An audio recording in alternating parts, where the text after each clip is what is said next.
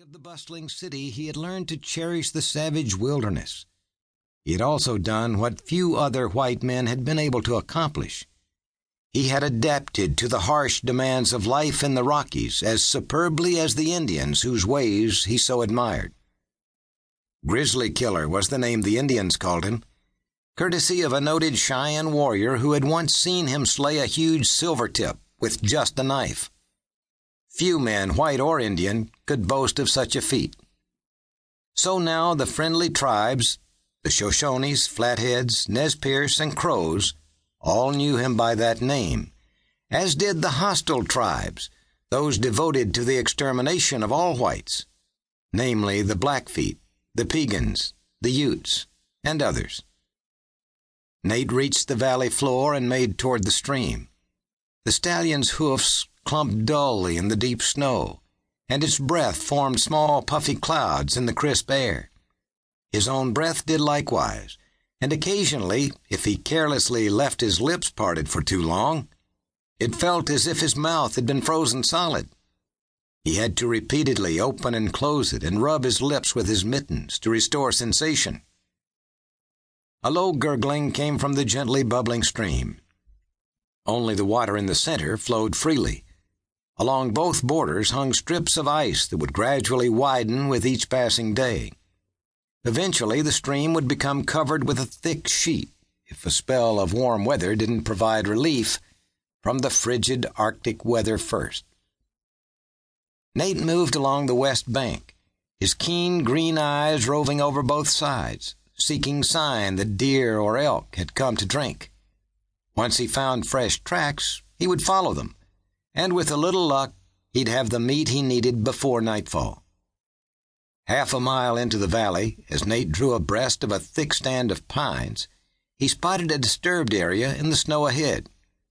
Jabbing his heels into the stallion's flanks, he trotted closer, then reined up in consternation.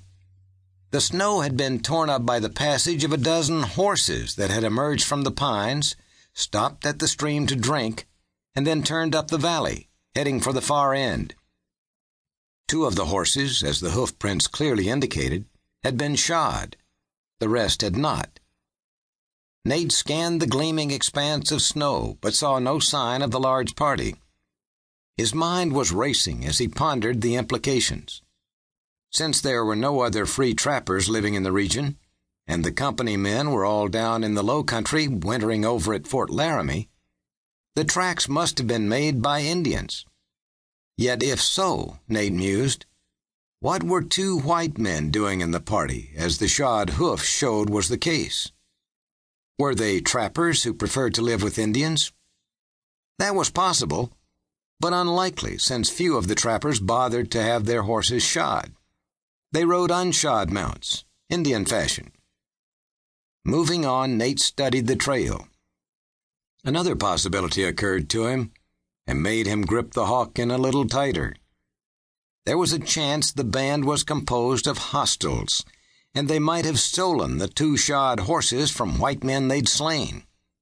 Should they spot him, he'd be in danger of suffering the same fate. But Nate pressed on anyway.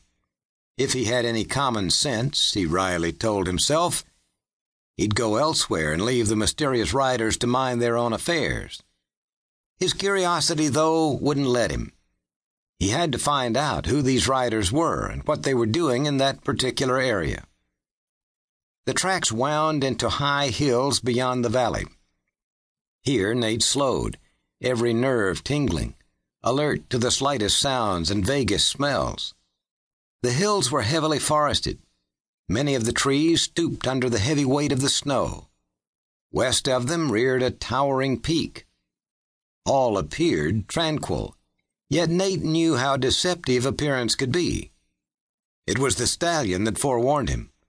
They were skirting the base of a hill dotted with massive boulders when the horse jerked its head up, nostrils flaring. Nate sniffed loudly, testing the wind. Seconds later, he detected the faint, acrid scent of wood smoke. He stopped and dismounted, then tied the reins to the branch of a handy evergreen and advanced up a short incline. At the rim, he hunkered down to peer over. The band had camped.